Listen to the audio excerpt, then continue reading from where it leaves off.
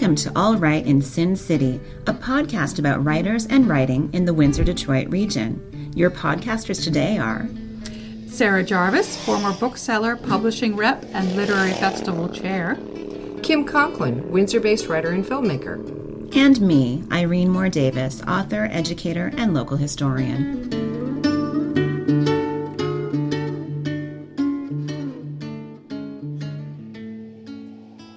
Pauline Holdstock is an award-winning Canadian author, originally from the UK. She writes literary fiction, essays, and poetry.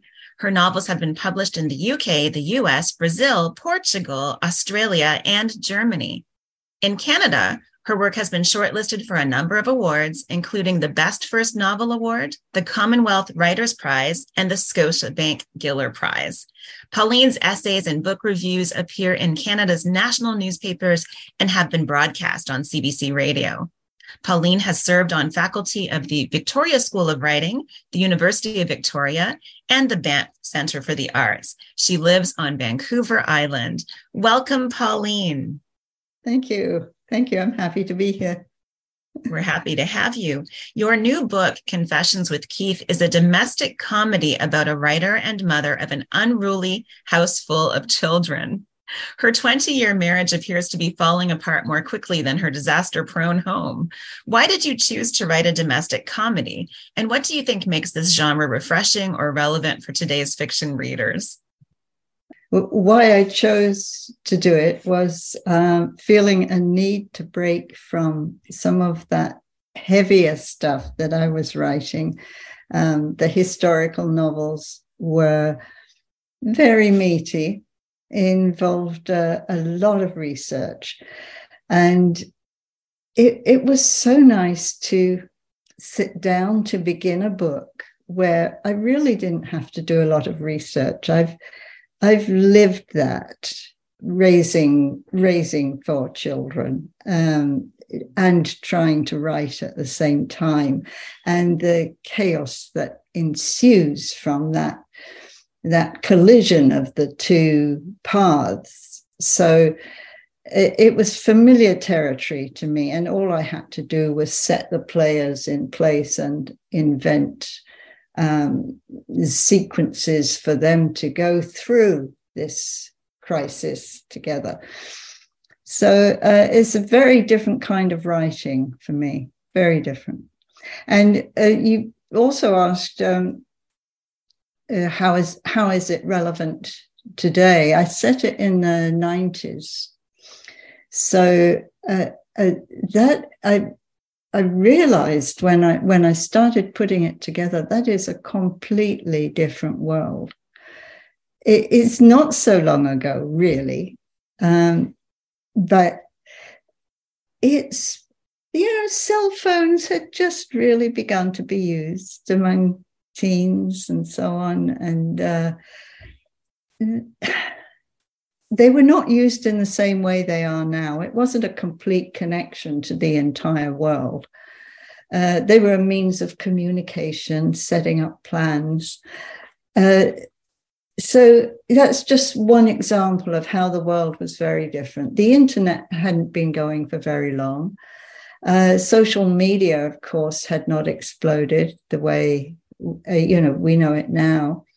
The world of Twitter, for instance, was way off in the dark distance. So in terms of relevance for now, the parts that are relevant remain those, that domestic core, which, is always good material for comedy, for humor. It's people just trying to get along together and make things work.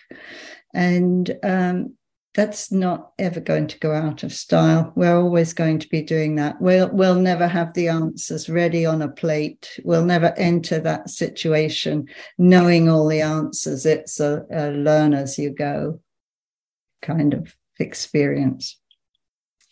in the beginning, Vita is constantly fighting with her husband to the point where she thinks, couldn't we have a wholly new and absorbing row? And yet she seems to be the only person who's unaware that her husband is seeing somebody else. Is she really that out of touch? She's very blinkered. She's focused. For a start, she's raising the 4 kids. So that's quite enough for anybody. But she's also completely focused on her fledgling career. So she's not really worried that would happen. She just assumes it's work or whatever. And she hasn't really looked any further. And one of the things that I think afflicts people in those kind of middle years of a marriage, when everybody is so busy, including the kids, it's the lack of opportunity to sit down and really connect.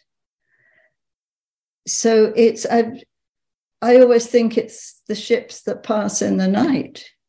It's the thrown out remark or the question or, the reminder. And it's never a real conversation because there just isn't time. It's this whirl of activity that pulls you through, and people fall by the wayside. I mean, she's obviously bright. So do you think she's suppressing the knowledge to protect herself as well in some sort of subliminal way? No, I don't think so. She genuinely doesn't know. Well, Vita also takes refuge in her appointments with Keith, which is where the title of the book comes from, her longtime hairdresser, and he's kind of a philosopher as well. He cuts her hair absently as if its length is of no consequence, and he pauses often, scissors aloft, and marvels at the wonders of the world. What do you think makes Keith and Vita's relationship so special, and how does that relationship develop through the book? Well, it's a sanctuary for Vita. It's a place to go where there actually is time, because it's the time it takes for him to cut her hair, and he's very, very slow. And there are no other demands. Nobody's opening the door and coming in and asking where their lunch is or what's for dinner. It's a sanctuary where a conversation can really happen. The realization that she comes to gradually is that he is, of course, is not a philosopher at all. He's just repeating the things that he's heard from the last client. And he becomes a kind of an icon of a figure in the community who will, maybe like an oracle, people can visit and learn a nugget of truth or some such. Throughout the book, Vita and Jack appear to be drawn to each other while they also torture one another. What does Vita think love is? What does she think she wants? And is that what she really wants? Oh, I don't think she has time to think. She doesn't have time for conversation. She doesn't have time to think. What does she really want? A smooth existence, I think. A smooth existence. She is still very much in love with Jack. Jack is still, I think, very much in love with her. It's the circumstances that have destroyed the relationship. Another source of chaos and tension between Vita and Jack is Blackguard, the dog. What does Blackguard represent to Vita? and to the To story as a whole? Vita, he's just another element of chaos. Iconically in the book, he's the element of chaos. It is the black dog that comes charging through our lives with stolen material in its mouth, depositing it on the carpet right in the middle of the room for everybody to see. So the blackguard is something of a metaphor as well. For Vita, it's just one more element in her life. They're probably all equal for Vita. One more thing to come through. So you mentioned sort of the black dog. Are you making any kind of reference to the black dog as Winston Churchill had it? You know, sort of an occasional source of depression, of, you know, just interfering with their life? Or yes, no, I'd love to know more about that. Please tell me. Oh. It sounds as if it would have fitted in beautifully. Story. Yeah, but apparently Winston Churchill would refer to his own depression as the black dog when it came to visit. Oh, okay. And it was sort of like, it was understood between himself and his wife and his intimates that when the black dog came, you know, he wouldn't be much use to many people. Oh, where were you, Sarah, when I was writing the book? Well, I suppose each reader takes whatever from writing, which is a wonderful thing, isn't it? Your writing automatically sort of spreads into different directions in the minds of the reader. So right. That's a beautiful thing that you've done. Well, when Jack leaves, Vita begins a new food porn writing project that brings her some success. So, which is kind of a lot of fun throughout the book. What was your inspiration for that particular project? Oh, the inspiration was really initially looking for a genre for her to work in. I had actually written a poem because I became so tired of reading the same metaphors and similes about women's bodies in poetic descriptions. And so I decided I would write my own poem and use place names from the Times Atlas of the World and construct the entire poem out of place names. And it was one of the most absorbing projects I've ever had. And it actually read as a really good erotic poem. And around this time, M.A.C. Farrant and I were running a reading series in Sydney. And we decided, because the erotic readings had become so popular at the time, we would have an erotic reading festival. And we invited some Victoria poets to come with their erotic poetry. And it was actually the most successful of the evenings that we had, because we had a poster made. And of course, you know, this is small town Sydney, and what is all this about? You know, so we actually had lineups for this evening of poetry. Well, people are always curious about the erotic. Attended. People are always curious about the erotic. Yeah. So that's great. The novel ends with a tale from 1001 Nights about a merchant who gets lost at sea for years and comes home to find his stock of vinegar has turned to fine wine.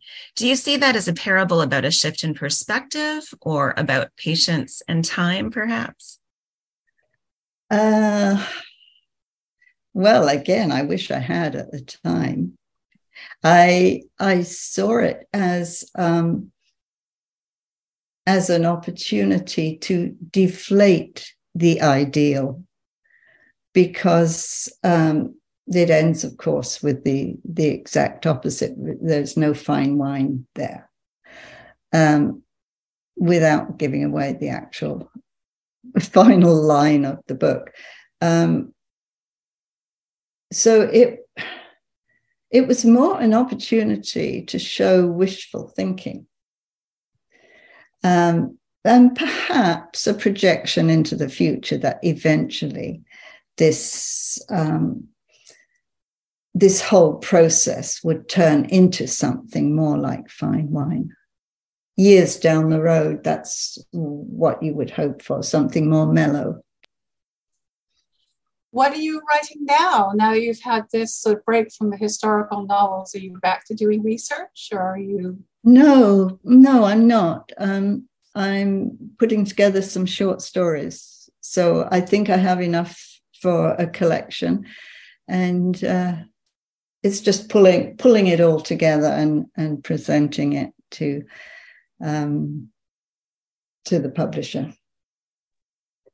Would you like to read a little bit from Confessions with Keith for the audience? I would love to.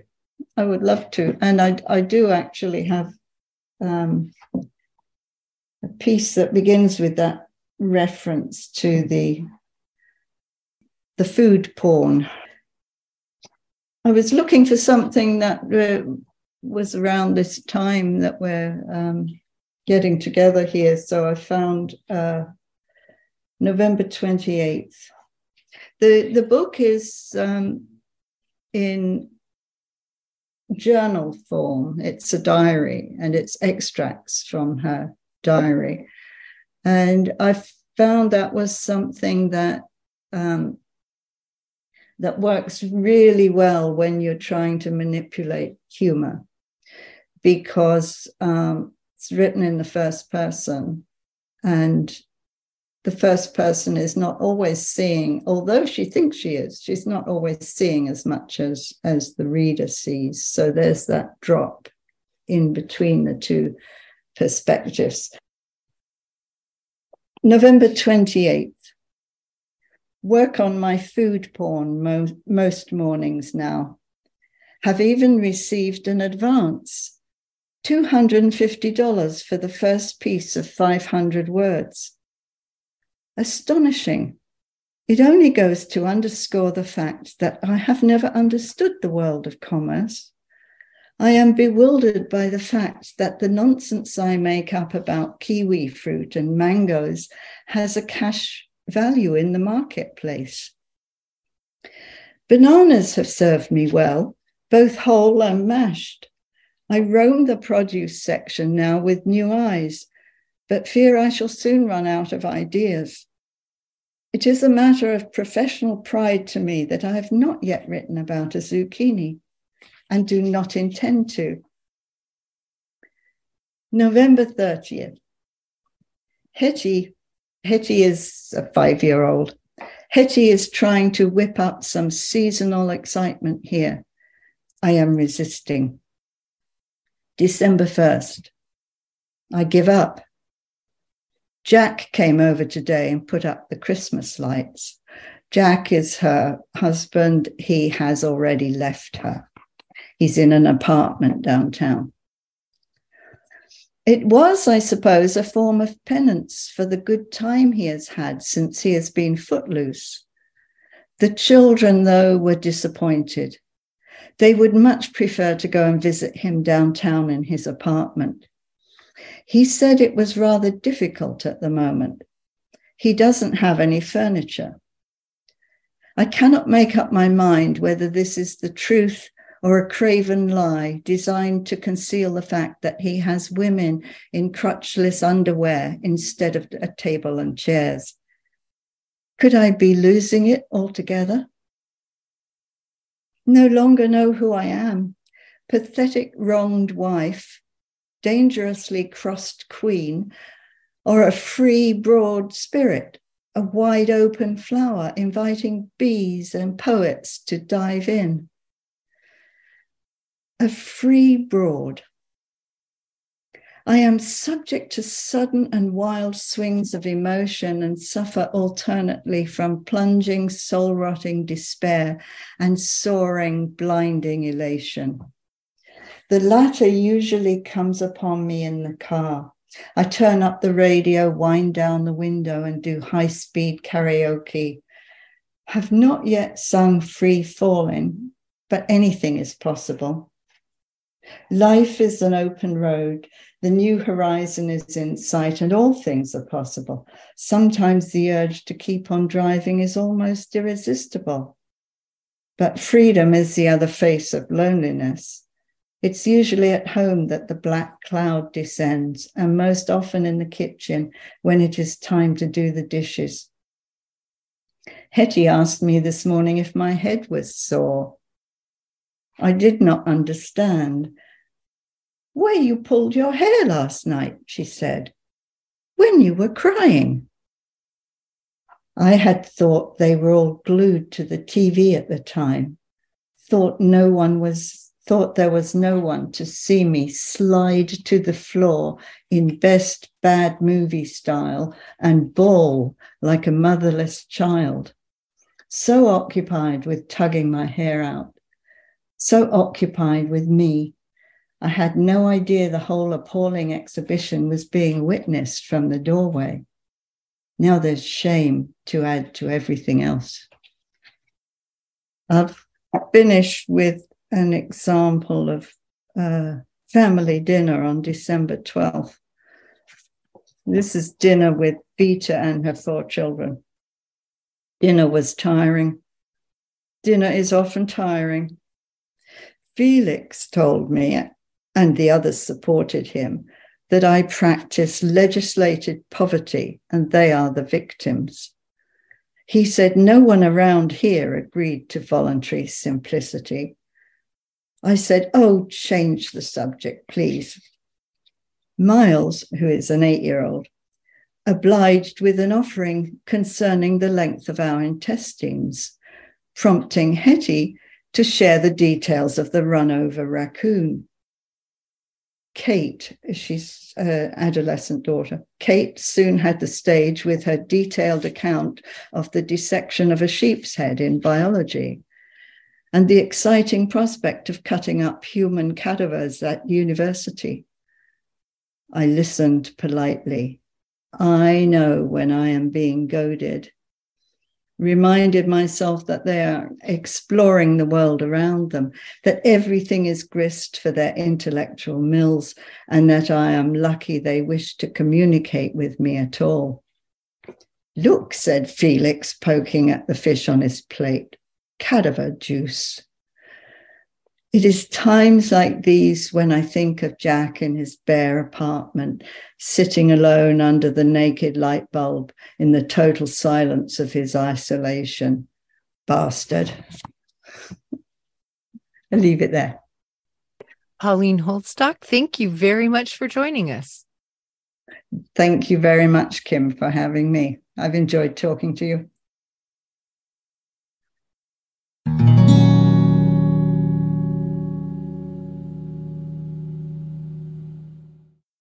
Our featured local book is The Principal Chronicles by David Garlick.